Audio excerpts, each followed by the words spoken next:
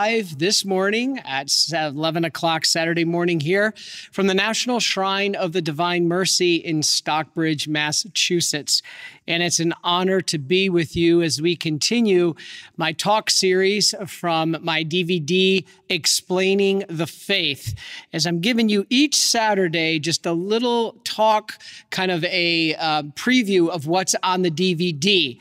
And so we hope at the end, when we put up the information on the DVD, how to order it, that you'll consider getting these talks. And today we have a special talk because it's so right now become problematic with so many people leaving our Catholic faith and leaving what is the one true faith. And so I want to explain very truthfully why the Catholic faith has the fullness of the truth, and how many black eyes we're getting in the media and in society today. And I'm going to talk about why we need to understand that this is the religion founded by Jesus Christ, our Catholic faith. And so stay with me as we talk about this very important topic. We're going to talk about how you need to understand and defend things like the saints, Mary, the Eucharist, the Mass, Bible alone, faith alone, purgatory, the Pope, saints, relics, all these good things. All right. Now, my purpose is not in any way to degrade any other religions. No, you will hear in my words nothing of that sort. I'm not here to lower any other faith like this. I'm here to elevate our faith to the proper place that it belongs. We as Catholics are the most misunderstood religion. Like I said, Bible only, faith alone, Pope, saints, relics, purgatory, Mary, the Eucharist. This is what we're going to talk about today. Now, on my, as you can see, Brother Mark put the first slide. I'm Father Chris Alar, coming here from the National Shrine of the Divine Mercy in Stockbridge, Massachusetts. And it's been exciting as they're telling us that our churches are now going to finally be able to open up. We're hoping for Pentecost, and that's going to be very important. But I want to start with this. Fulton Sheen, as you can see on your screen, a great Catholic bishop, he was quoted as saying, no more than 100 people probably in the world hate what really is the Catholic Church, but many hate what they think is the Catholic Church. That quote is very important because what it is people dislike the Catholic Church with a misunderstanding of what the Catholic Church actually is. And we're going to show you today, and we're going to answer that question, is the Catholic Church needed for salvation? And what about the church's phrase, there's no salvation outside the Catholic Church?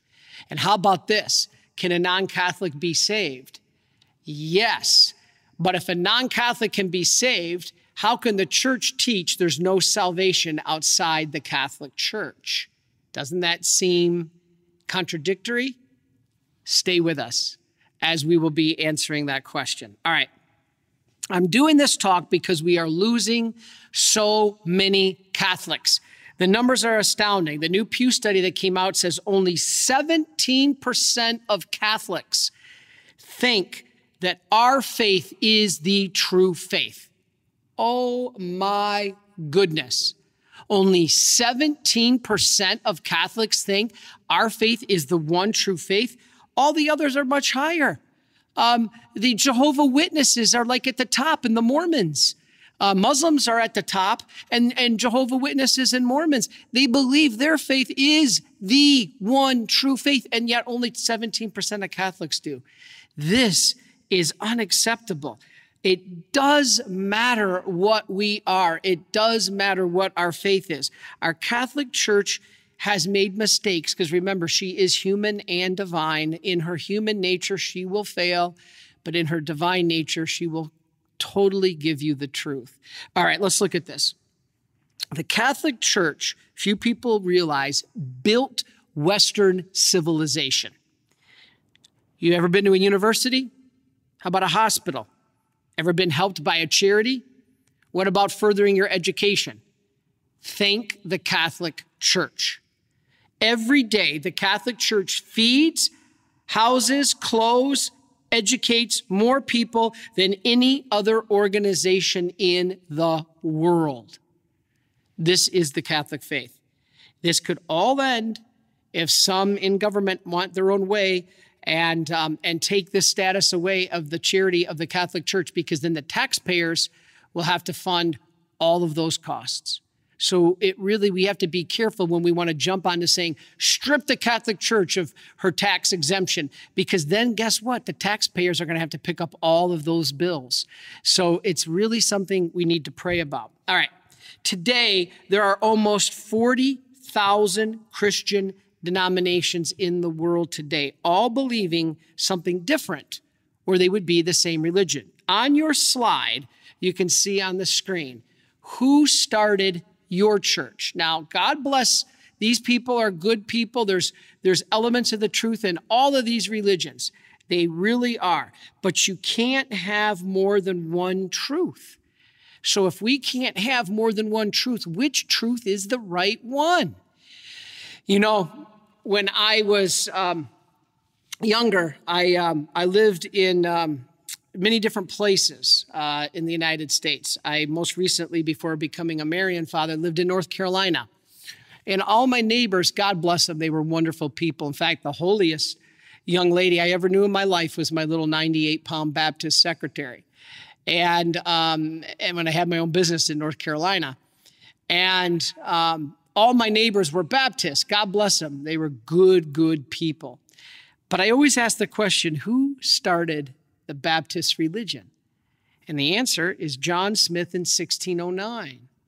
Well, then before that, I lived in Utah. And God bless them. They were wonderful people. We loved our time in Salt Lake City. Our neighbors were all Mormons. God bless them. There was no crime. The neighbors were like family. It was just a great place and great people. But I have to ask you, who started the Mormon religion? Joseph Smith in 1830. Then I lived in Michigan. I grew up in Detroit, and my neighbors were Episcopalian. And same thing, great people, wonderful neighbors, beautiful souls. But I ask you, who started the Episcopalian religion? Some say Henry VIII, that was actually the Anglican. But in America, the Episcopalian religion was started in 1789 by Samuel Seabury. Now, God bless Samuel Seabury, but he's not Jesus Christ. As good of a man, only the Catholic Church even claims that their religion was started in 33 AD. No other religion can trace their roots back to 33 AD except our Catholic faith. So who started the Catholic Church? Nobody is mentioned except Jesus. Jesus himself. Nobody else even claims to have started the Catholic Church other than Jesus. You know, for 1,500 years, there was only the Catholic Church. There were no other Christian religions for 1,500 years. So I have to start by asking this question. If there was only the Catholic Church for 1,500 years, we have to ask ourselves to go to the Bible. Now, one of the missions of Jesus Christ in the Bible was to start a church. It says it, his own words. Peter, you are the rock upon which I will build my church, all right? Which church?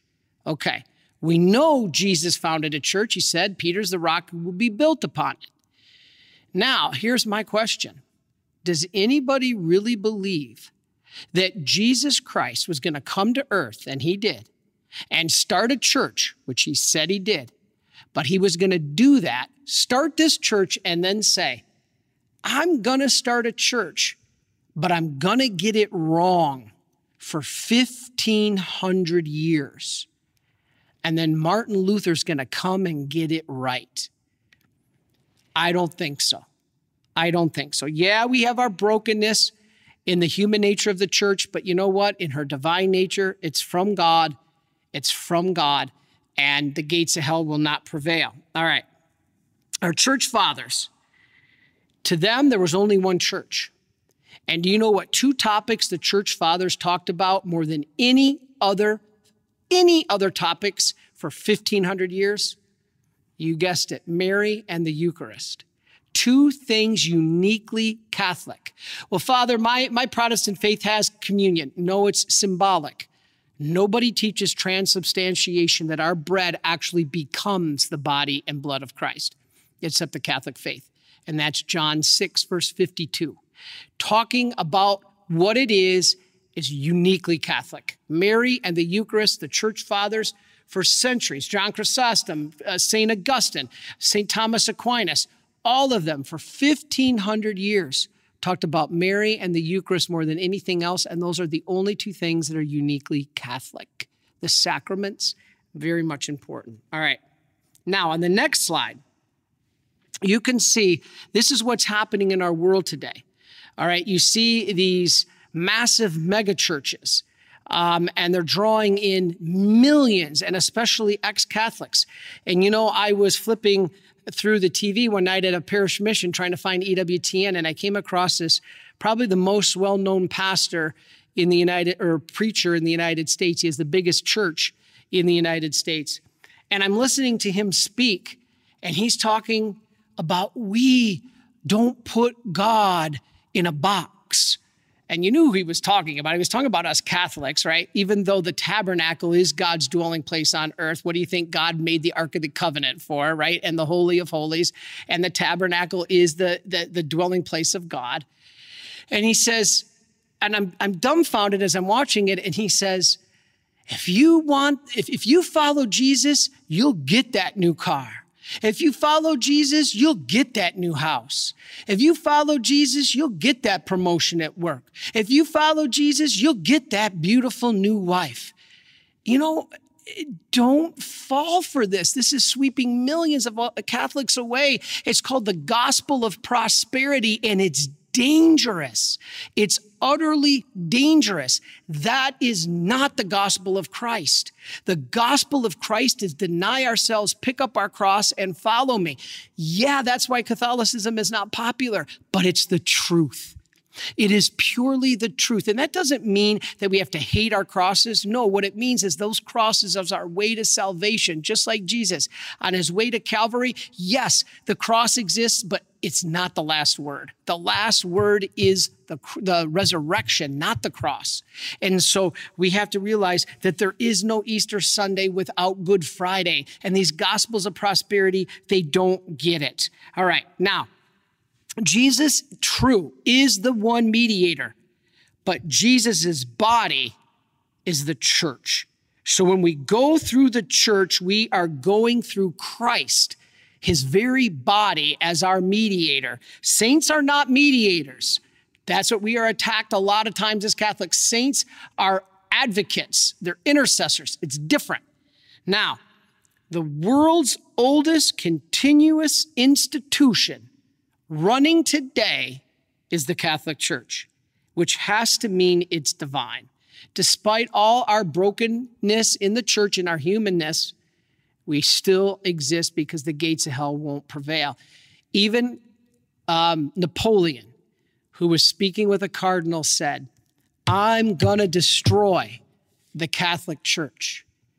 And that cardinal looked at Napoleon and he said, you think so? And he's like, yeah. And he says, gee, priests and bishops have been trying to do that for 1,800 years.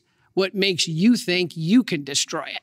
So what's the moral to that? The moral to that is in our human nature, we are stupid. There's been bad priests and bad bishops, but it doesn't take away the teaching of the truth. And that's why we don't abandon the truth, even though we had stupid priests and bishops. I can't emphasize this enough. All right. The mistakes that we have made in the church mean that it is human, but I'm not excusing them. We're going to talk about the church scandal at the end of this talk here. I'm briefly going to say a few words on it. But the Bible speaks of two kinds of tradition. It says the human tradition is wrong. And a lot of people point to the Catholic Church saying you're all about human tradition. There's another tradition mentioned in the Bible called apostolic. And this apostolic tradition means from the apostles, apostolic, handed down to us in today's world. This apostolic succession is incredible because it means right from Jesus, he gave power to his first apostles, his first priests. And when those apostles, we saw it the other day with St. Matthias, when one dies and another needs to be replaced, they would lay hands on that next priest and give him the power of the Holy Spirit of ordination. Do you know that every living Catholic priest alive today, despite his brokenness, when he was ordained a priest, hands were laid on his head by a bishop. And when that bishop was ordained a priest, hands were laid on him by a bishop. And when that bishop was ordained a priest, hands were laid on him by a bishop. All the way back, so on and so forth, all the way back to one of the 12 apostles and actually Jesus Christ. That's unbelievable. To know when Bishop Holly put his hands on my head, and then some bishop put hands on his head when he was ordained, and then some bishop put hands on his head when he was ordained, that every living priest can be traced physically by touching. That means Jesus touched a head, and that person touched a head, and that person touched a head, going right down to me. That is unbelievable. So if you want a blessing by a priest, have him lay his hands on your head. Ask for that blessing. Now, he's not ordaining you, but he can give you a blessing, and you know that there's an unbroken line in your priest that has been unbroken from the time of Jesus all the way down to the priest. This is unbelievable.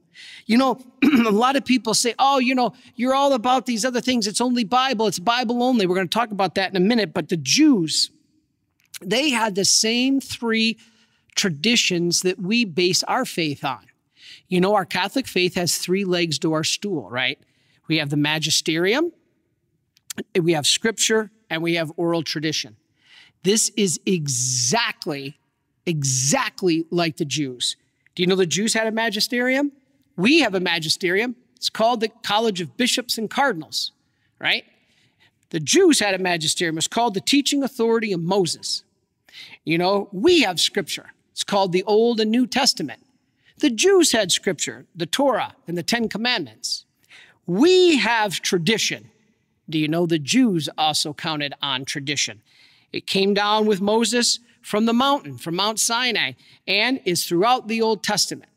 So we have the same three legs as the Jewish stool. Why would somebody, Christians come from the Jews, say, you Catholics, you have three legs of stool, you're only supposed to have scripture? No. We need tradition, and we need the authority, the authority of the magisterium. So let's look at this. Let's start with Bible only, sola scriptura. You see the slide up on your page. There's a picture of the Bible. Now, many non-Catholics will tell us it's only about the Bible, sola scriptura. Well, do you know that sola scriptura is not in the Bible? Nowhere in the Bible does it say that we are only to rely only on the Bible. Now, a couple things that we need to look at. We are Bible-based.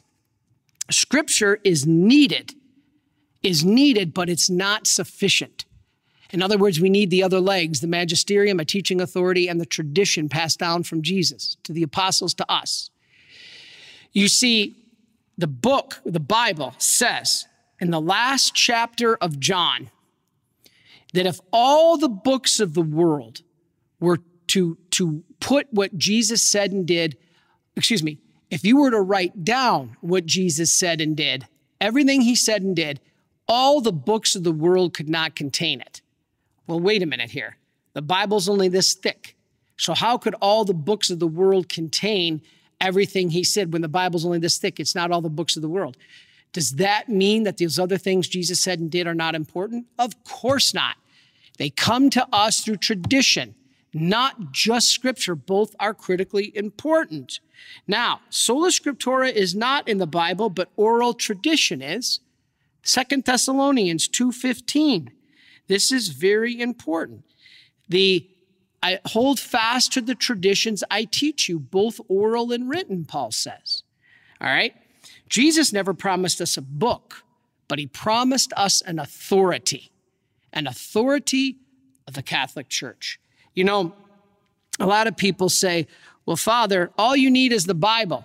Well, yes, we do need the Bible. And by the way, I have a question for you. Do we read the Bible as literally true? Answer the question. All right. Do we read the Bible as literally true? Some people are going to say yes. Some people are going to say no. The answer is yes.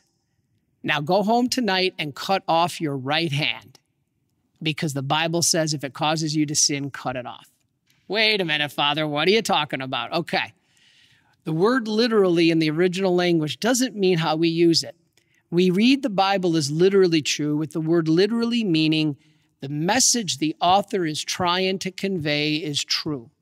So what is the message when Jesus said, if your right hand causes you to sin, cut it off? The message is, if there's something in your life causing you to sin, get rid of it. If it's a computer or an alcohol bottle or drugs or whatever it could be, even another person, you got to get rid of that. So that's what Jesus meant. But we do not read the Bible as literal lists, meaning we actually get a saw and slice off our hand. No, that's literalists. We don't do that. We read it as literally true, meaning the message is, if there's something in your life causing you to sin, get rid of it. That's just one example. All right. Now, as I said, Jesus never promised a book, but he promised an authority, the church. John 20:23 says, the apostles, the church ministers, have the authority to forgive sins. I talked about this in my confession talk last week. To the apostles, Jesus said, whose sins you forgive are forgiven. Whose sins you retain are retained. So what that means is heaven has to follow the priest. And if you didn't hear my talk last week, it's out there on Facebook and YouTube called Confession. It was a talk about confession. And in it, I explained that Christ gave that authority to the apostles to be able to forgive sins. And so this authority is the church. These apostles founded the church and passed it on to the living day, current day priests. All right. So this is very important. What about 1 Timothy 3:15 says the church is the pillar and bulwark of the truth. It tells us what is to make up the Bible. The church is that authority.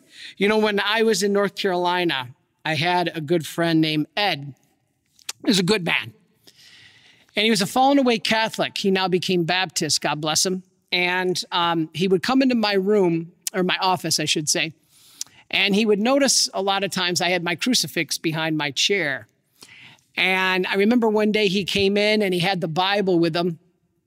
And he said, you know, Chris, can I speak with you? Because he's looking at my crucifix above my chair on the back wall. And he says, can I speak with you, Chris? And I said, okay. And he says, Chris, and he pulls out that Bible and he starts slapping the Bible. He said, Chris, this is all you need. You don't need all this other stuff. All you need is the Bible. That is all you need. You crazy Catholics are hung up on this tradition and the magisterium. I said, Ed, so were the Jews, just to let you know. And he said, but this is all you need, Chris. You don't need anything else but the Bible. This is it. And I said, okay, Ed, do you accept the authority of that Bible? He said, yeah. I said, do you accept every word in it as true? He said, yeah. I said, do you believe the authority, in the authority from which it came? He said, yeah. I said, congratulations, Ed. You accept the authority of the Catholic Church. He's like, huh? I said, Ed, you know where that Bible you're holding in your hand comes from? You have the same 27 books in that New Testament that we do. And in the Old Testament, there's a difference of 7 books, all right? Wisdom, Sirach, Tobit, Maccabees. Those were in the original Bible, but you hold that same Bible other than those few books that we do. You know where that book came from, Ed? You know where that Bible came from? That Bible came from the councils of Carthage and Hippo in 393 and 397 AD from the Catholic bishops. They are the ones that determined which books were divinely inspired. Yes, ultimately they came from God, but there were all kinds of scriptures out there then. There was the Gospel of Peter and the Gospel of Thomas and the Gospel of Mary. There was all kinds of Gospels. Who determined the 4 Gospels that you read, Ed? Who determined Matthew, Mark, Luke, and John? The Holy Spirit. Yes, but what human tools declared it? The Holy Spirit, yes, but he used some human tools to do it. Those human tools were the Catholic bishops at the councils of Carthage and Hippo in 393 and 397. You see, Ed, the Mass predates the Bible. You know why the Bible was written? The Bible was written to be read at the Mass.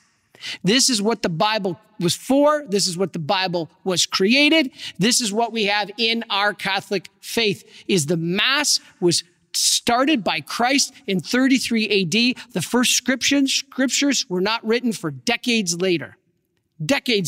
And they were read, they were created, and the Bible was canonized. Now, the scriptures existed before 393 and 397, but they were canonized into the volumes of the Testaments, the Old Testament, New Testament, in 393 and 397 AD. People don't understand that. So what determined the canon of the Bible we have right now? The tradition of the Catholic Church. And I said to Ed, you cannot accept that Bible and reject the authority of the Catholic Church from which it came. That would be the same thing as accepting the Constitution of the United States, but rejecting the Founding Fathers. And sadly, that's exactly what's happening today in our government.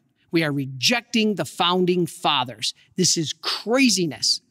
It's the same thing that happened. You can't accept that authority, Ed, that authority of the Catholic Church, because she gave us the Bible, the Holy Spirit. Yes, he inspired it, but it was put together by the Catholic bishops. They are the ones that canonized it and said, these are the inspired books. Now, we need an interpreter so that everyone will be able to interpret the Bible the way God wants it to be. If you don't have an interpreter, you have 40, I just showed that slide, right? 40,000 different Christian religions in the world today. Well, which one reads the Bible this way, the other reads the Bible this way, the other reads the Bible this way. Well, which one's the truth? One religion says the Bible does not condemn abortion. The other religion says the Bible does condemn abortion. Which is the truth? You gotta have an authority. This is why the Catholic Church, the magisterium, is that authority to interpret that Bible for us. You know, the U.S. Constitution has an interpreter, the U.S. Supreme Court. When she's doing her job, I can't just go out and say, well, I think the Constitution means this. As a business owner, I couldn't just mistreat an employee and say, well, you know what? That's my constitutional right, because that's how I read the Constitution. I read the Constitution that I have a right to abuse my employee. No, I can't just interpret the Constitution my own way. Why? Because the Supreme Court says, no, the Constitution says this. It's the same way with the Bible. The Constitution is explained and interpreted by the Supreme Court, just like the Bible needs to be explained and interpreted by a church. That's why we have the Catholic Church. You know, 9 out of 10 early Christians could not read. So how did they learn? Tradition. This is what is making our 3 legs of our Catholic faith. Where did they learn their faith? The scriptures. Yes, this is true, but also the Mass. The scriptures, as I said, were put together in the Bible to be read at the Mass. The Bible, this is very important. The Mass came before the Bible. The scriptures the Mass came even before the first written scripture. Jesus never wrote a word, but he gave us the Mass before he died in the upper room. All right. So let's finish up with Bible here. You know, I've told this story before, but what the heck, I'll tell it again. I should be embarrassed to admit this, but what the heck. You know, when I moved down to North Carolina to start my own business about 20 years ago, I was one of the first guys ever to try online dating. And I said, I should be embarrassed, but what the heck? You know, I was in a I started my business and I worked 7 days a week. I was there every night till midnight, and I never had any kind of social life. And I remember one Saturday night, I was listening to the radio and they were broadcasting from some club in Charlotte, North Carolina. And they said, you know what, if you're not down here tonight, you're really lame, kind of thing, And I'm sitting there thinking, yeah, here I am in the office on a Saturday night at 10 o'clock at night. I am lame. And I decided I was going to try to get more socially active because I up until then didn't have a chance. And so I actually went online and did the first online dating. When I got online, there was probably all the 7 girls on the internet doing online dating. And well, anyway, I started chatting with this one lady who seemed very nice, professional, and we wrote each other and exchanged pictures, and we agreed to meet. And this was in Charlotte, and she was a professional and nice lady, and I didn't want to make her uncomfortable, so I didn't want to pick her up at her house asking her where she lived. So we agreed to meet at a restaurant in Charlotte. And as we're at the restaurant and we're eating, what is the one thing they tell us never to bring up on a first date, right? Religion and politics, right? So there I am, and I'm eating, and all of a sudden, she pops the question. What question, you ask? Yeah. So, what religion are you? And as I'm eating my spaghetti, I choke up Catholic, and she goes, and she literally gasped. She goes, how can you belong to religion that burned Bibles, chained them to rocks, and put them into Latin so nobody could read them? And you know what my reaction was? We did. I mean, when you don't know your faith, this is a problem. And so she says, yeah, you burned Bibles, you put them in Latin so nobody could read them, and you chained them to rocks so nobody could have them. Let's look at this. Did the church chain Bibles to rocks? Yes, we did. But it wasn't so nobody could read them. It was so that everybody could read them. You see, back in the day, there was no printing press, and it took a monk 3 years to copy one Bible. If you put that Bible out in the public square with no chain on it, it would have been gone in an hour, and then nobody could have it. So the importance was chain it to the center of the rock in town so everybody could view it and have it. Some of you may remember the days of the phone booth. You all remember the days of the phone booth? What was chained to the phone booth? The yellow pages. And it was chained so nobody would walk out with them, so everybody could have use of them. Y'all remember the pen at the bank, right? You have the pen at the bank. Is that chained so nobody could use the pen? No, it's chained so that the next person doesn't walk off with it, even inadvertently. So then let's talk about Latin. Yeah, the church put the Bible into Latin, but it wasn't so nobody could read it. It was because at that time in history, still the most language, most spoken and read around the world was Latin. This is why the church put into Latin. It increased the reach of the Bible 20-fold. Oh, and then she said, your church burned Bibles. Did the church burn Bibles? Yes, it did, but not the real Bible. The church only burned heretical Bibles. What is the government supposed to do when it finds counterfeit money? When the government finds counterfeit money, it burns it. All right? These other gospels are not inspired of the Holy Spirit, the gospel of Thomas, the gospel of Mary, the gospel of all these other things. They were heretical, not heretical necessarily, apocryphal. These were not inspired of the Holy Spirit, so the church did burn them. She was doing her job to protect the real Bible. It's like burning counterfeit money. You got to protect the real money. This isn't money, but you see my point. All right, now, then she said, how could you belong to a religion that added books to the Bible? Remember I told you Maccabees and Wisdom and Sirach and Tobit. She said, how could you belong to a religion that added books to the Bible? You know what? The answer is, we didn't add books to the Bible. Martin Luther took them out. And then people will say, well, no, Father, Luther took out those 7 books because they were not in the original Hebrew. He knew what he was doing. Catholic Church is all phony. No.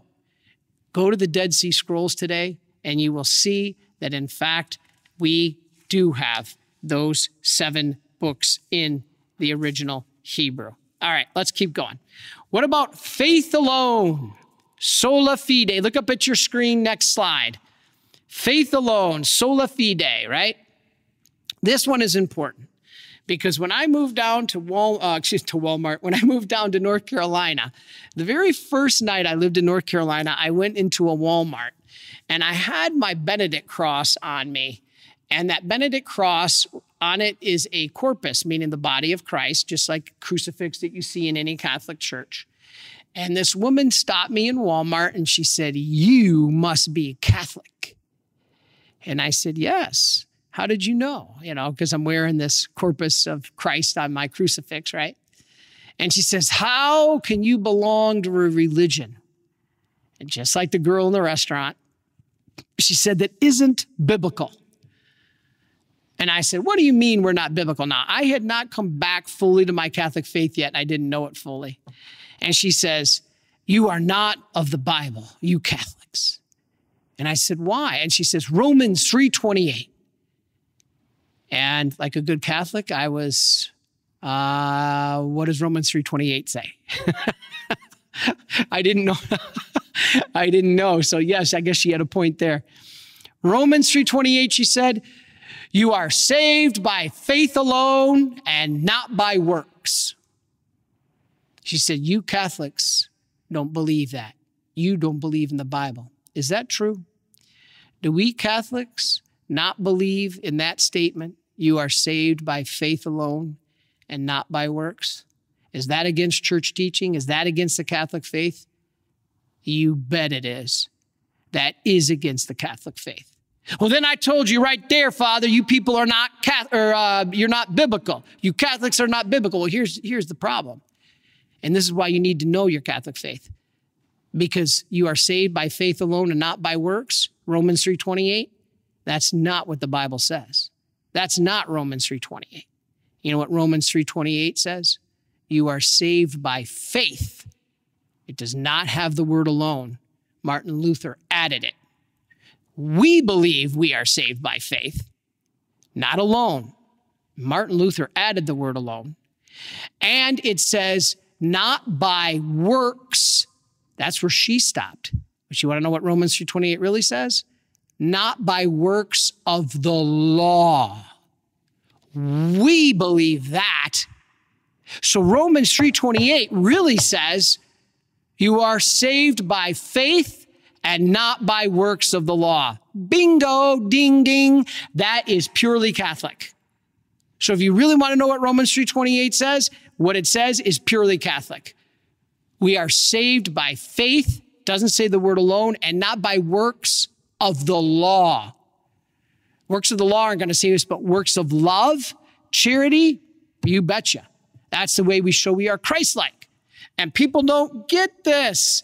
The word alone was added by Martin Luther. In Corinthians 13:2, St. Paul says, faith without love is nothing and it cannot save. So right there tells you, Corinthians 13:2, faith without love is nothing and it cannot save. You know the only time faith alone appears in the Bible? Tell this to your non-Catholic friends. James 2:24. See that a man is justified by works and not by faith alone. For as the body apart from the spirit is dead, so faith apart from works is dead. Wow. All right, let's keep going. The Pope, we hear a lot. Now, slide you can look up on your screen. You can see the slide that says the papacy here, right? This is really confusing for people because people always say, you stupid Catholics think your Pope's infallible. Now, I gave a homily a couple days ago where I talked about this. And so if you saw it, God bless you. I'll just kind of summarize it here. The teaching of the church, in other words, do we believe the Pope is infallible? Yes, but with conditions. If the Pope said, And I used this example the other day. If the Pope said the University of Michigan is going to win the NCAA football national championship this year, is that true? Does that have to happen? Yes. No, just kidding. Just kidding. No, of course not. The Pope can be wrong just like you or me. The only time he is infallible is when he speaks ex cathedra from his chair, declaring it as infallible, or in union with his college of bishops, declaring it infallible in terms of faith and morals. Not social justice. Now, if the Pope says that we shouldn't build a wall, or you think we should build a wall and the Pope says we shouldn't, you can disagree. We are not blind sheep here. This is important. Peter, the first pope, is mentioned 191 times in the Bible, and John is only mentioned 48. All the other apostles combined are only mentioned 130 times, yet Peter's mentioned 191 times. Because after the apostles died, this is important, that an authority was passed down, that more authority is needed to guard against heresy once the apostles died. So it makes perfect sense that we've got to continue this tradition, apostolic tradition in the chair of Peter. There has to be unity. Otherwise, you're going to have 40,000 different religions. That's what happened in the Protestant Reformation. We need to understand there has to be a unity. Every institution has to have a leader. Now, one of the most fascinating facts about the papacy I ever heard and learned in seminary, I said in the homily the other day, I want to repeat right here. If you ever question, and you can mention this to your non-Catholic brothers and sisters about the authority of the Pope, listen to this. Around 80 AD, the church at Corinth had issues. And what apostle was still alive in 80 AD? You got it, John, the beloved disciple. But the church at Corinth, which was much closer to John and Patmos than, and I don't know if he was in Patmos at the time, but anyways, closer to John than Rome.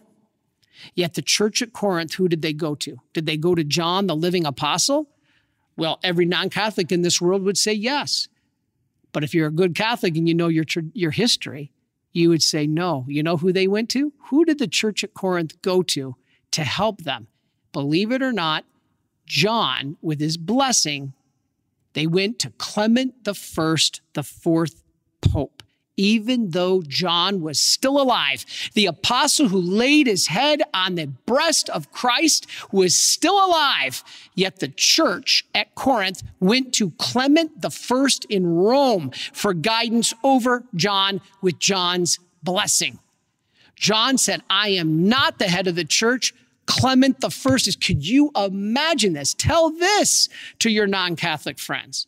Again, I'm not lowering other religions. I'm elevating our Catholic faith where it belongs. This is so important. Now, even though John was still alive and living much closer to the church at Corinth than Rome was, the church at Corinth went to Clement, the first pope, with John's blessing. He told him he's the head of the church. Here's an apostle saying that I'm an apostle, but I'm not the head of the church. The Pope is. Wow. Have you ever heard that? Why aren't priests preaching this from the rooftops? I don't get it. All right. Do you know in the first 200 years, all the popes except one were martyred? I tell you, the Romans sure knew who the head of the church was because they sought him out and killed him. That is who the head of the church was.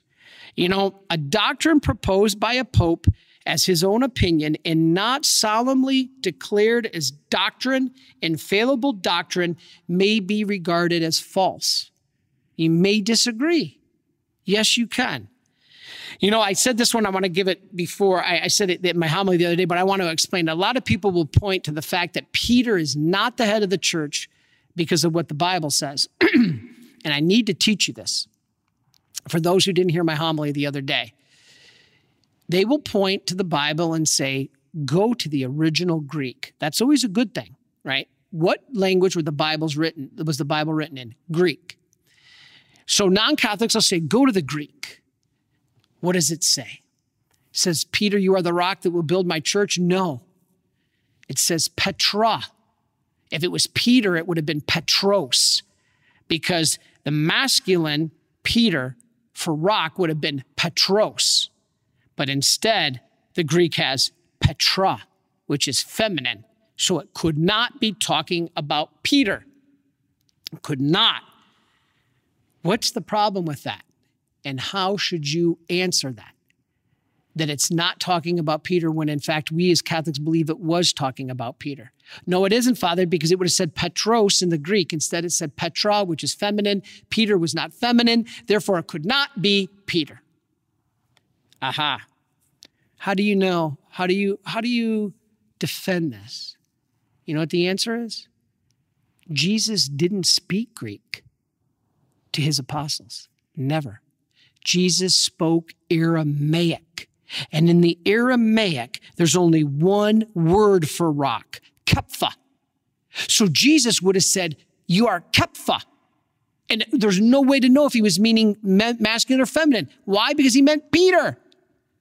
So he would have said in the Aramaic, Kepha. There was no two versions of that in Aramaic, like the Greek. So when you say, oh, the Greek, it says, Jesus says the feminine, it's not talking about Peter. Jesus didn't speak Greek. And so we got to know our faith to defend it like this. All right. I finished with the Pope because he is in Scripture everywhere. What about Matthew 16:18? Christ said that Peter was the rock upon which he would build the church. What about Luke 22:32? Jesus gave Peter the mission to keep his faith and to strengthen his brothers as the leader. What about Matthew 16:19? The keys were given to Peter to signify authority, the keys to heaven, meaning he had authority to govern the house of God, that is the church.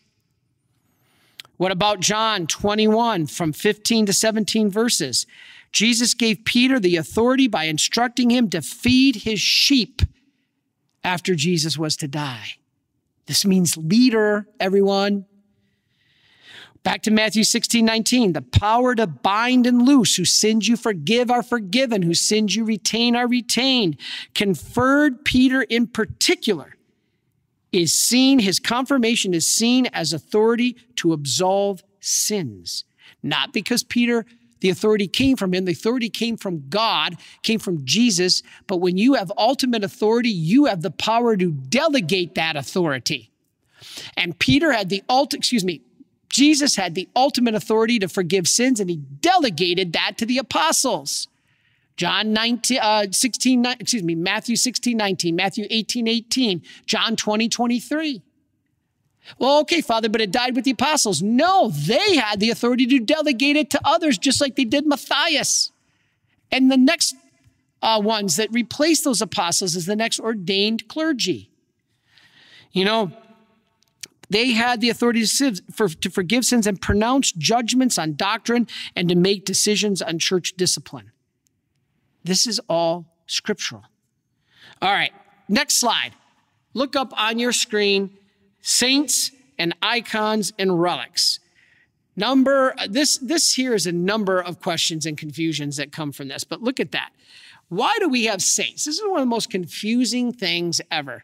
All right, let me try to explain why we have saints.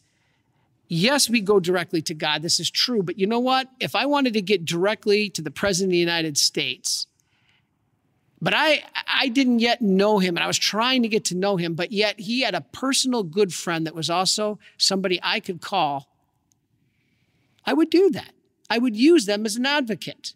This is all the saints are for us. They're examples. You know, who is the greatest NFL football player to ever live? Yes, Barry Sanders. That's right. Oh, I know I'm going to get comments. No, Father, Barry Sanders wasn't the greatest. Yes, he was. You know why Barry Sanders was the greatest NFL player who ever lived? Because he did all he did and never had a good offensive line in front of him and never had a good quarterback. And yet he would, if he had an offensive line or a good quarterback, he would run, he'd still be running. And yet Barry Sanders was more importantly a model of humility and character. He didn't do all these crazy things off the field. He was a humble man. When he'd score a touchdown, he'd flip the ball to the referee. He wouldn't go into some crazy celebration, drawing attention to himself. He was the greatest football player who ever lived. and Barry Sanders is an example. So in the Detroit area where I'm from, when parents wanted their boys to play football, they wanted him to be like Barry Sanders because he was a great example. It's the same with the saints. You want to be a great person, you follow the saints. You want to model yourself after somebody, model yourself somebody. If I'm a priest, I want to model myself after John Vianney, right? If you're striving for purity, you want to model yourself after Maria Goretti. You can go down the list. And so these saints show us how to do it. You know, if there weren't saints before me that show that I can live a life of virtue, I don't think I ever would believe that I could live a celibate, chaste life in a way that I could crawl into my bed like I do every night all alone. No, I got to have that companionship. I want to be married. I can't live without that. Yes, you can, because the saints help me. The saints give me that example. And this is the beautiful gift God gives us in the saints. No, Father, you can't talk to saints. They're dead. Well, tell that to Jesus when he was transfigured on the mountain and he spoke to Moses and Elijah. Moses and Elijah were long dead, but Jesus was still talking to them. They could speak. Now, this is the same thing. We can ask him for prayers. Now, look at the next slide up on your screen. This is the Ark of the Covenant. And people say, Father, God prohibits graven images. Well, wait a minute. What are you seeing on your screen right there? That's a graven image. See the angels there? See the carvings on the top of the Ark of the Covenant? Specifically done in pure detail the way God instructed it. He instructed them to carve graven images. But the point is, the Israelites weren't to worship those images. You see, Exodus 20, verse 4 says, God prohibits graven images for the purpose of worshiping them. We don't worship the statue of Mary that's off to my right. We don't. We venerate what it represents. I don't worship a statue of Jesus. I venerate who it represents. Or excuse me, in the case of Jesus, I worship what it represents, not the image, but Jesus himself. The image just helps us to see it. You know, if you're all against graven images, then take every picture off your desk. If you say, you Catholics, you can't have graven images, well, then you need to throw away every picture on your desk because your picture of your family is a graven image. Just hopefully you're not worshiping it. Don't fall into that thing of child worship nowadays, right? The order of importance in your family is supposed to be God first, your spouse second, and your children third. That is the order of importance that is to be in your life. I have a good friend, she works here, and she said, Father, the most important thing to me in my life are my children first, my husband second, and God third. I said, well, that's beautiful, but you got it completely backwards. All right. So Exodus 25:18, God commanded Moses to make a statue of the angels. And in Numbers 21:8, even a bronze seraph to be able to carve it out and lift it up to the people so that they could look upon it and be healed. He instructed them to carve it out. Wow. This is unbelievable. Now, what about the Protestants? They have nativity scenes, right? Little Jesus and the manger and everything. The statues of Joseph and Mary. They have Protestants. They have nativity scenes. That's the same thing. So I don't understand this confusion. Let's look at the next slide. What about icons?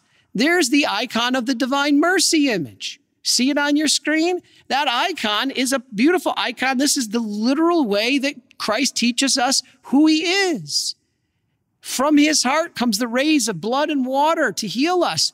The white ray to cleanse us of sin, and the red ray, blood, which means life to the Jews, to cleanse us, to protect us, and to conquer death. These icons are important. I'm not worshiping the canvas or the frame or the paint. We worship what it represents, Christ himself. This is very important. All right. What about relics? You know, God can act through secondary agents, through relics, or even people. He acted through people, the apostles, and even objects. Says in the Bible, God acted through objects. Do you know this? What are our Catholic idea of relics? They're just simply objects that God works through, the same as the Bible tells us. Okay, go to the Bible. A man came back to life when he touched the bones of Elisha. This is 2 Kings chapter 13, verse 20. A man touched the bones of Elisha and he came back to life. That's a relic. God performed cures through Peter's shadow. Don't believe me? Acts 5, verse 15. And he did miracles through Paul's handkerchief. That's the ultimate in an example of a relic. Paul's handkerchief. You don't believe me? Acts 19, verse 11. God performed miracles through Paul's handkerchief, which would be a relic to us Catholics. All right. The relics don't perform the miracles themselves, but it's through the intercession of that saint, a friend of God already at his throne that can ask for help for us. All right, let's look at the next one, purgatory. This is a famous one. Purgatory is one that a lot of people say, you Catholics, purgatory, the word purgatory is not in the Bible. Yeah, you're right. But the whole concept, neither is Trinity. All Christians believe in the Trinity, but is the word Trinity in the Bible? No. So what do? Look at purgatory. 1 Corinthians 3 says that man can be saved only through fire. Did you hear that? 1 Corinthians 3, man can only be saved through fire. Now, here's the interesting thing. In hell, no one can be saved. And in heaven, there is no fire. So how could that statement in the Bible make any sense? In heaven, souls don't need any aid. And in hell, they cannot be saved. Therefore, there has to be a middle state. This is what is purgatory. In fact, 2 Maccabees 12 says that the soldiers made atonement for the dead so they might be delivered from their sin. If you're making atonement for the dead, if they're in heaven, they don't need atonement. If they're in hell, they can't be made atonement for. So that this means there has to be a middle ground. The Jews, they prayed for their own dead. They still do today.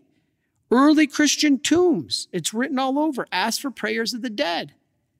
This has been a Christian tradition since the days of Christ. All right? The Jews, early Christians, even St. Paul, all prayed for the dead, but it presumes that there's a state of needed purification. All right? Most are not so good. Most people I know are not so good that they should go right to heaven without any kind of cleaning up. Yet most people are not so bad that they deserve eternal damnation either. Some, yes. But the point is, it makes sense to have purgatory. It's a mercy of God to clean us up. It's kind of like the bride. Doesn't the bride, before she meets her groom, want to go to the separate room away, separated from the groom, and get cleaned up and put on makeup and do her hair and all that? Yeah. Because the importance is she wants to be ready when she meets her groom. So anyway, there are a lot of passages in the Bible like paying the last penny and being released from prison. All right, let's go to the next slide, the church. Isn't that a beautiful picture of a church? I tell you, you want to see the most beautiful churches in the world? Go to downtown Detroit. Believe it or not, people, downtown Detroit, yes, those churches rival, like the Sweetest Heart of Mary, St. Jehoshaphat. That one right there on your screen is a beautiful church. Unfortunately, it's closed now. But anyway, there's so many other beautiful ones still remaining. But they rival Europe, in my opinion. Anyway, let's talk about this. Is the church needed for salvation? This is where I want to wrap up. I got just one more set of notes here. Is the church needed for salvation? Yes, it is. The church has always taught that there's no salvation outside of Jesus, and Jesus' body is the church. Other religions can, now, wait a minute, let me back up. So is the church teaching there's no salvation outside the Catholic Church? Is that what the church is teaching? Yes, actually. But it doesn't mean you have to be a member of the four walls, registered member sitting in the pew every Sunday.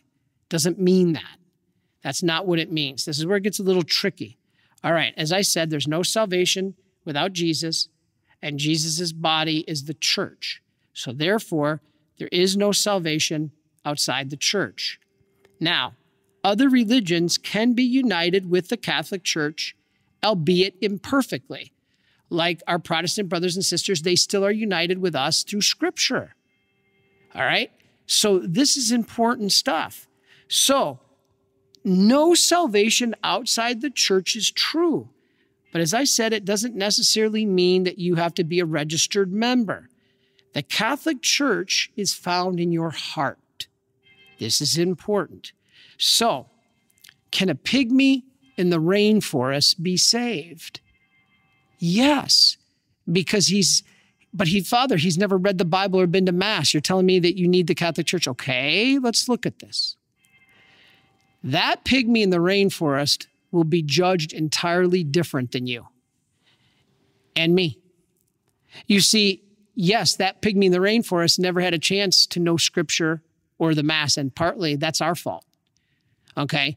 If you want to make sure that you help spread the gospel to the world, you have a couple choices. You can either pack up and go out to the ministry of missions to all corners of the world, or you can support our ministry work here at the Marian Fathers.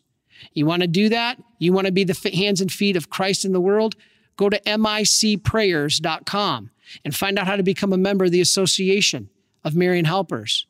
And you can become the hands and feet of Jesus through our work. Through our prayers through your prayers and support, we do that work of Christ and you're united to us. Just like I said, you can be united to the Catholic Church, albeit not perfectly, but you can be united. You guys can be united to us through members of the Association of Marian Helpers, because in the members of the Association of Marian Helpers, you receive all the graces of our prayers, rosaries, penances, just like you were a member of the Marian, just like you were a Marian priest. Now, I'm sorry I didn't make a slide for Brother Mark to show, but again, that's MIC for Marians of the Immaculate Conception, prayers.com. Well, anyway, back to the pygmy. Can a pygmy in the rainforest be saved? Yes. But Father, he didn't go to Mass. He didn't receive sacraments. He didn't read the Bible. Okay, that's not his fault. All right? It's invincible ignorance, Augustine used to talk about. So he will be judged entirely different. He will be judged by the natural law that God put in his heart to be the best pygmy he can be. Now, it's funny because somebody once wrote my superior and said, Father Chris said that only Catholics and pygmies in the rainforest can be saved. No, I'm not saying that. I'm saying that God's mercy is extended to everybody, but in different ways. You see, to us Catholics, it's given in its fullness. God's grace and mercy is given in its fullness to the Catholic Church. Doesn't mean a non-Catholic can't still be saved, but it's a lot harder. It's because they don't have the gift of the sacraments and the truth that we are given. So don't leave your Catholic faith. Your Catholic faith is the way to get you to heaven. Yes, a pygmy in the rainforest can be saved, but he's judged entirely different than you and me. He'll be judged how we live the natural law. Not only will we be judged how we live the natural law, but we'll also be judged if we use the tools God gave us for salvation. On our judgment day, we will be told, did you use the tools I gave you for salvation? What are those tools? Confession, Holy Communion, the Mass, the Eucharist, the gift of a mother. These are all tools God gave us for salvation. Why would you not want to use it? To whom much is given, much more is expected. This is throughout the Bible. And I'm not trying to scare you. I'm just saying you've been given the supersonic jet airliner. If you're in New York and you want to get to LA, you have a couple ways you can do it. All right. One, you could walk. That's like non-Christians. Can non-Christians get to heaven? Yes, they can. But it's a difficult journey because they are given none of the truth in the sacraments or anything like that. It's not their fault, but it's just a gift that has been given in the fullness through Christ. If they don't know Christ, but God puts on their hearts other ways, they can still get from New York to LA by walking, but it's dangerous. You could be attacked by bears. You could be run over by a bus, but you couldn't do it with a lot of hard work. And I tell you, there are some non-Catholics, non-Christians that are working a heck of a lot harder than we are. And in fact, they might get to heaven before us because of how hard they work at it. Praying 7 times a day, okay? This is a love of their faith. Now, it does not mean it's the trueness of the faith. They can get to heaven, but it's going to be a much harder road. They can possibly make it, but they have to be basically walking from New York to LA. It's a hard journey. Then you could drive. That's kind of like our Christian non-Catholic brothers, our Protestant brothers. They're like driving New York to LA. They've been given the car of Scripture. So yeah, they can get New York to LA, but it's still a little bit of a long journey. You're going to have pitfalls along the way. You can get flat tires. You have a lot of trials and tribulations, but you can make it. It's just, again, a lot more work. Or you can get on a supersonic jet airliner and fly straight from New York to LA, the surest, quickest, fastest way, a supersonic jet airliner. And that is the church. Why? Because they give you all the fuel and the vessel by which to get there. That vessel you're sitting in is the church, and it's propelled by the fuel of the sacraments. This is what the Catholic faith is. So you can either walk, you can either ride a car, or you can get in a supersonic jet airliner and be projected straight to your destination through the power and the truth of the sacraments. This is what we have in our Catholic Church. We will not be judged in the same way as non-Catholics. We will be judged actually harder. That's not to be scary. What it means is use those tools God gave you. If you're building a house and all you got is a hammer and a nail, and I come over with a boatload of power tools, you'd be crazy not to use those power tools to build that house. That's what we're talking about here. All right. We were given the gift of the sacraments, and these are our ways to heaven. This is powerful. All right, well, Father, you talk about all this truth in your Catholic faith. I've heard some bad things about your Catholic Church. Let's look at the next slide. Who's this guy? This guy is Galileo. And you know what? I've heard so many times, you got to read the story of Galileo to see what the real truth is, all right? Galileo, and the whole story there is such a black eye to the Catholic faith, undeservedly so. All right, first of all, Galileo was never told by the Catholic Church he was wrong. First of all, it wasn't even Galileo. If you remember the story, Galileo basically said that the earth is not the center of the universe and the earth revolves around the sun. Well, first of all, the Catholic Church never told him he was wrong, but it wasn't even his idea. He took that idea from Copernicus, a Catholic priest, Polish, I think he was. And Galileo was not told he was wrong. The church simply told him to teach it as a hypothesis because he had no way to prove it yet. We didn't have the science yet to prove the earth wasn't the center of the universe and rotated around the sun. So the church said, teach it as a hypothesis rather than definitive truth. And Galileo didn't listen. He taught it as definitive truth. Yes, he happened to be right, but the church was simply trying to protect what appeared to be something that contradicted Scripture. Now we see later it doesn't contradict Scripture, but it appeared to. Since it appeared to contradict Scripture, the church was simply protecting the Bible. Why is this so bad? And no, he wasn't beaten and thrown into chains by the Catholic Church. There was some disciplinary actions, but I'm disciplined if I'm obedient to my superiors too. This is such a huge misconception. Let's look at the next slide, the Crusades. Oh, this one's a big one. Father, the Crusades, we even had a former president that talked about this and the rotten things a Christian did. Well, I tell you what that former president failed to inform you of is why those Crusades were called in the first place. The Crusades were put together to protect pilgrims that were being slaughtered and beheaded in Jerusalem. That's why those were put together. Now, this is not fully the truth in terms of just saying the Crusades were all good. No, we did some stupid things. The Christian soldiers that ransacked Constantinople on the Fourth Crusade was dumb. The Christians did some stupid things too. But the purpose of the Crusades was to protect pilgrims and to stop the onslaught of Islam as it was, as the wars were going on. And yes, both sides did bad things. Both sides. So I don't mean to just target one religion or say one religion is good and one's religion is bad. No, I'm just saying the intent of the Crusades was to protect pilgrims. Does that mean that they didn't do anything bad? Yes, the Christian soldiers did. They did do things that were stupid. Again, I point to Constantinople. Sacking that city was dumb. And so both sides did stupid things.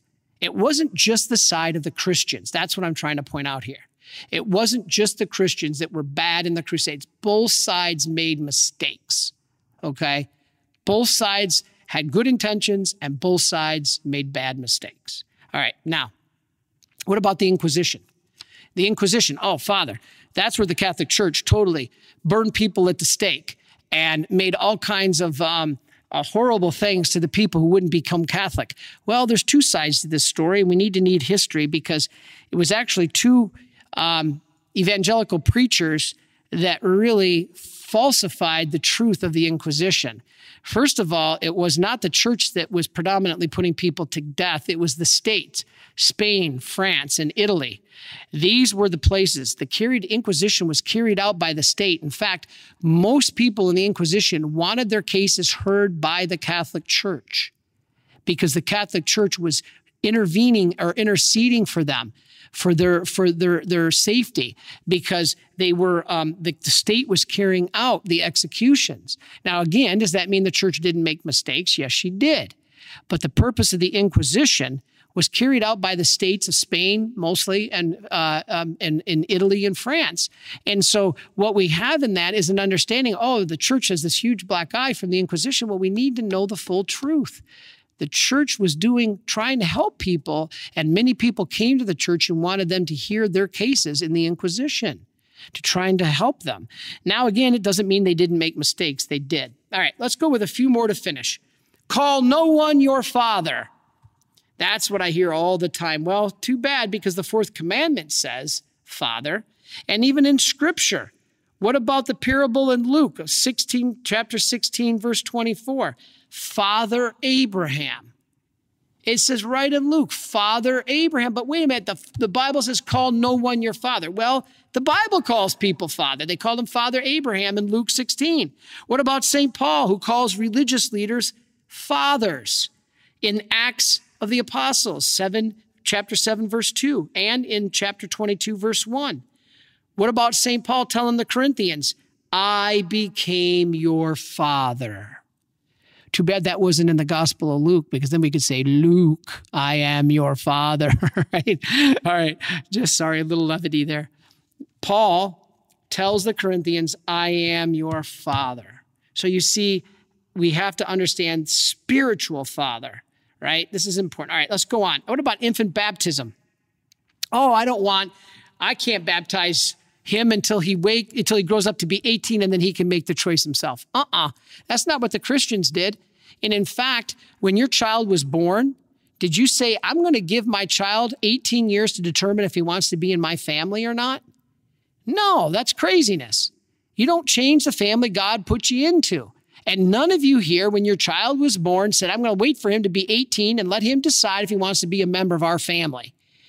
The reason we baptize infants is because it's immediately determining them to be members of God's family. You know, in the Bible, the apostles baptized entire households, including the children. In the Old Testament, a child became a part of the Old Covenant through circumcision on the 8th day. Baptism has now replaced circumcision. So if the Bible did it on the 8th day of the child's birth, why not us? 8th day after the child's birth, all right? In baptism, we become citizens of God's kingdom, adopted children of God. This is required for heaven. Why would we want to deny even a child his right to now be an adopted child of God? The Bible says we must have the baptism. Well, baptize the children. Jesus said, let the children come to me. All right? We are all born with Adam's sin, even children, well, especially children. So we need baptism. The children even need that wiped away. And this is important. Okay, what about this one? Jesus is the one mediator. There's nobody else who's a mediator. You call Mary a mediator, you're wrong. All right, let's look at this. Yes, Jesus is the one mediator, but there are sub-mediators, co-workers with Christ in the garden. Like a co-mediator or co-redemptress like Mary, co-redemptress. Co or cum in the Latin, C-U-M, means with. It doesn't mean instead of. So when Mary is co-redemptress, it means she's with Jesus. She participated by giving him his flesh and his body. She worked with Jesus, not instead of Jesus. God shared his unique role with us. This is very important. God is creator, And now we procreate. God created. Well, then what about man and a woman coming together in marriage and creating a baby? Because God invites us to participate in his procreation. That's why a husband and wife come together and they participate in procreation. They form the child. It's God's child, but they participate in God's creative act. It's the same way in mediation. All right? There's one shepherd. That's Jesus. But the Bible calls Peter a shepherd. You see, this is important. All right, what about once saved, always saved? Well, be careful there, because that's not what the Bible says. The Bible says we must persevere to the end. All right, what about, only our leaders, as I said before, can trace their authority back to the apostles. That was the beauty I described of the apostolic succession. Another point to be made here. Here's the bottom line, everybody. The church established, Christ established the church to teach, govern, and sanctify his name until the very end. And to reject the authority of the church is to reject Christ and his gospel. All right. I'm only going to cover one more here because we're running out of time. And I want to touch just a few words on the church scandal. As you see on your slide, we are under the magnifying glass, the church scandal, and we should be. There's no words that I can say that can justify or excuse any of you who have been a victim of clergy abuse. It is unacceptable. It's absolutely deplorable. And I pray for those priests or clergy because their souls are in jeopardy. First and foremost, I pray for you if you are a victim of the scandal in any way. Again, there is nothing I can say to justify it or to explain it or to rationalize it or to give any justification to it. There is none. But I would like to say, with that being said, there's been an attack in the media that has taken this horrible part of the truth, and it's a reality, nobody's denying that, but exploding it into something to make it look even different. As horrible as it is, even look worse. What do I mean by this? All right, as I said before, the church is both human and divine. In her humanness, she can fail. She can fall to scandal. In her divine nature, she will never fail. But here's what I want to point out. Do you know that this is a published statistic? You can look it up. 85% of child abuse happens in the home. 14% in schools, sports, and extracurricular activity. 1% happens in religious institutions. And of that, the Catholic Church is at the lower half. There are scandals in all denominations. Am I trying to say that this isn't a problem? It's a gigantic problem. One case is too many. All I'm trying to say is if you think this is just a Catholic problem, you're wrong. It's a broken humanity problem. Do you know that in the general population, 4% are pedophiles? This is sad, and these people need prayers. Amongst the priests, it's 1%. So in the general population, you have 4 times the percentage of people who are pedophiles than you have amongst the priesthood. It breaks my heart when I go through an airport and I'm shouted at, pedophile, when actually the priest statistically is only a fraction of pedophiles compared to the general population. But not one single priest should fall into this. Not one. And please, if you are aware of it, you must report him. Please report him to the authorities if you are aware of this. It's unacceptable. But again, it's not just a Catholic problem as the media is portraying it. The media portrays this. I was stopped in the airport and I was told by a guy that this only happens amongst Catholic priests. I should be ashamed to be a Catholic priest because this problem only happens among Catholic priests. And it shows that the Catholic Church is not the true faith of Christ. My answer was, you know what? You're right. It should never happen. But we don't leave Jesus because of Judas.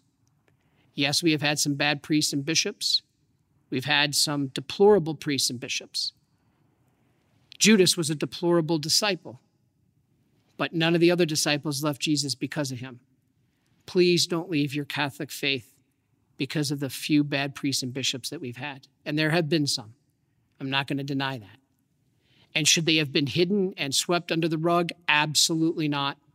If you're aware of it, please report it. You know, most pedophiles are married men, so it's not about celibacy. Many of the TV evangelists in the evangelical world have fallen. It's not just a Catholic problem. What this means is all people need prayer. My dad, we are a military family. My dad was talking about, the military, and he was furious when the scandal broke, and he should have been. And I asked my father, I said, Dad, did you leave the Marine Corps or did you leave the military when you found out about our bad generals? MacArthur, there's a bad general. Sent 1,200 men needlessly to their death at Peleliu. General Custer from my hometown of Monroe, Michigan, actually was a bad general. Never won any major battles except against Indian women and children, and then he led his men into slaughter at Little Bighorn because his ego didn't allow him to wait for Reno or Benteen, his fellow officers. That was a bad general. But Dad, did you leave the military? Did you quit the Marines because of those bad generals? No. You stood up and you stood for what was right. I implore all of you, don't tolerate this in our church. Stand up and do what's right. Don't run from your faith. Make it better. Expose the scum and let's clean it up. If it's a priest or a bishop, let's do that. You see, of the 12 apostles, one betrayed Christ, one denied him, one refused to even believe in his resurrection. You see, Jesus didn't pick all winners either. Jesus didn't pick an all-star team. He picked broken men. Those same broken men of the apostles, one who betrayed him, one who denied him, and one who refused to believe in the resurrection, were still people Jesus had picked. They all abandoned him after the Garden of Gethsemane, and they all abandoned him at the cross except one, John. Man is weak. Don't leave Jesus because of Judas. Stand for what is right and try to pray as much we can, especially for the victims and even for the priests. That's hard, but they need your help, all of them. And I, again, pray that all of us can heal and move forward. We need good priests. Pray for us. Pray for the priests. The church needs it. The world needs the church. And we need the church for salvation. As broken as we are, it's a beautiful act of God's mercy that even in this day and age, full of a world in despair, the church is the beacon of light. Please don't abandon ship. This church is like Noah's Ark. It's even shaped like an ark, really. And in this church, we have the refuge. Stay aboard. You can jump over and maybe try to swim to shore. You might make it, but you also might get eaten by a shark. Stay in the protection of the vessel. And we have to clean up this vessel. And right now, God is doing that so that you'll know you'll be on the cleanest vessel on board. The coronavirus, they're talking about you can't get on the cruise ships until they make sure that they are sterilized. Stay on Noah's Ark, this ship called the church, because right now she's being sterilized. She's being cleaned up. She's being purified.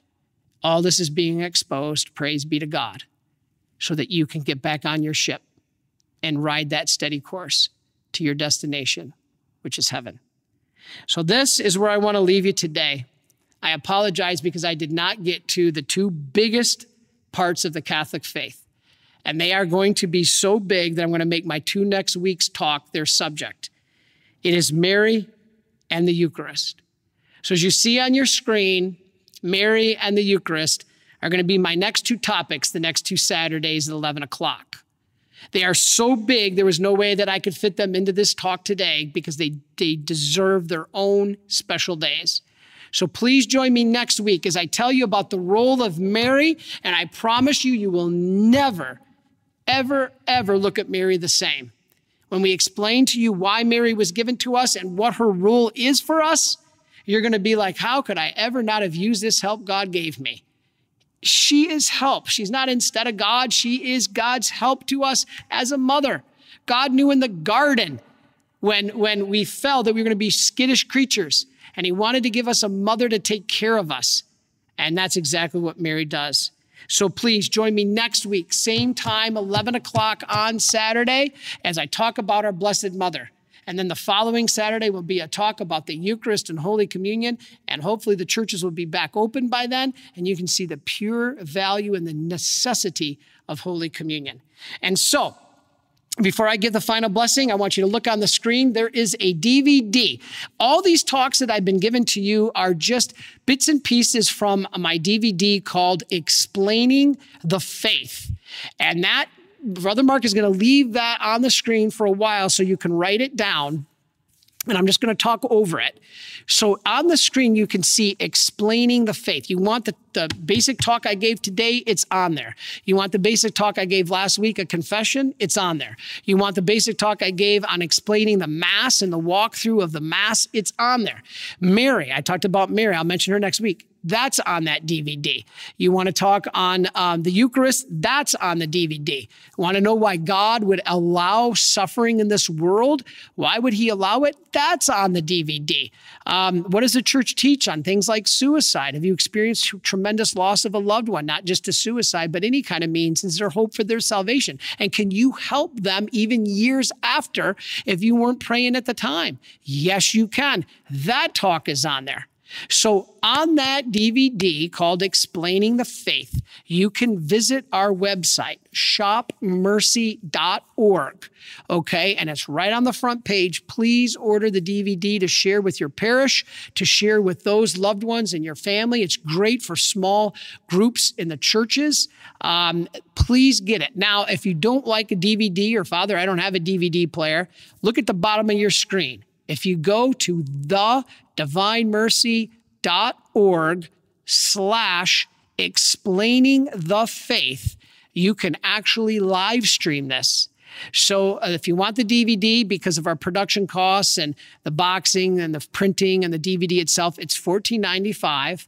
Or if you want to get the live stream, it is thedivinemercy.org/explaining the faith, and you can start watching it tonight. So hopefully you'll get that. Now, as we come back to me here at the Ambo, I want to be able to give you a final blessing, but I want to thank you again for staying with me. And next week, we'll talk about our Blessed Mother. So thank you for joining us. And through the intercession of St. Faustina, and through Mary and all the saints, and through the passion, death, and resurrection of our Lord Jesus Christ, may Almighty God bless you and all of yours, the Father, the Son, and the Holy Spirit. Amen. And God bless you. And I forgot one last thing. Please join me this Thursday on Virgin Most Powerful Radio. And I'm sorry I didn't have a slide put up for this one, but Virgin Most Powerful Radio. You can go and hear the audio on vmpr.org for Virgin Most Powerful Radio, so vmpr.org, or to the Virgin Most Powerful Radio app. If you want to see us on video, just go to YouTube, to the Virgin Most Powerful Radio channel. And starting Thursday at 3 o'clock, my radio show will be, we'll have guests. We'll talk about the faith. We'll talk about real life stories and examples that will grow from these talks that I'm giving you here today. So please join us again on Thursday of every week at 3 p.m. Eastern Time as I bring you the show called Understanding Divine Mercy. It's my new radio show that we're going to bring the living faith and put it alive. So please join us as we talk with you starting this Thursday, the 28th. And may Almighty God bless you, the Father, the Son, and the Holy Spirit. Amen. Thank you. God bless you. Please follow or subscribe to this podcast to receive the latest episodes and updates. If you have been blessed by this podcast, I invite you to leave a review. Reviews greatly improve our podcast ranking and will help spread this podcast to other people throughout the world. Are you enjoying this podcast? I invite you to listen to more shows brought to you by the Marian Fathers of the Immaculate Conception. Join us daily for enriching spiritual content, which will help you on your journey with Jesus Christ. Simply visit DivineMercyPlus.org for a complete list of our shows. That's DivineMercyPlus.org. Are you a Marian helper? Join our Spiritual Benefit Society and start sharing in the graces of all the daily masses, prayers, and good works of Marian priests and brothers all over the world. Sign up is free and easy. Simply visit micprayers.org. That's micprayers.org. Thank you, and God bless you.